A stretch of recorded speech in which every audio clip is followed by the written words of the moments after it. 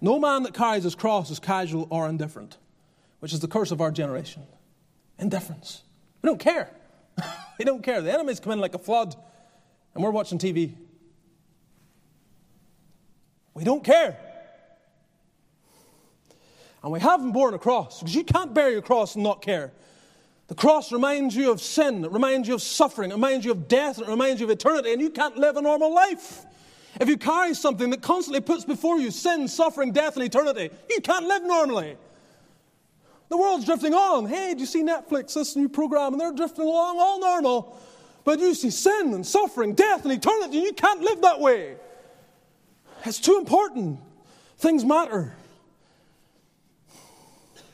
So are you carrying your cross? Are you? Are you bearing it, going after Jesus?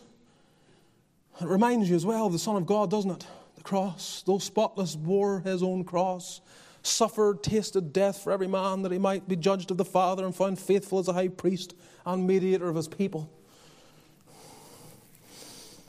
Now desires not sacrifice, else would I give it. Yes, I'll give my money, I'll pay my tithe, I'll come to church and do all of that. But no, thou delightest not in burnt offering. The sacrifices of God are a broken spirit.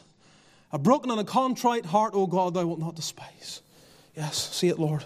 See it. Is there even one this morning? Is there one? Is someone getting it this morning? Is someone who's living a normal Christian life drifting along, suddenly the Lord's beginning to work and you're beginning to see it? Lord, forgive me. It's been too average for too long. I've been living comfortably. I'm living by my own rules. No more. By grace, I give it up. It's time. It's time to seek the Lord afresh. It's time to go on. It is. It is.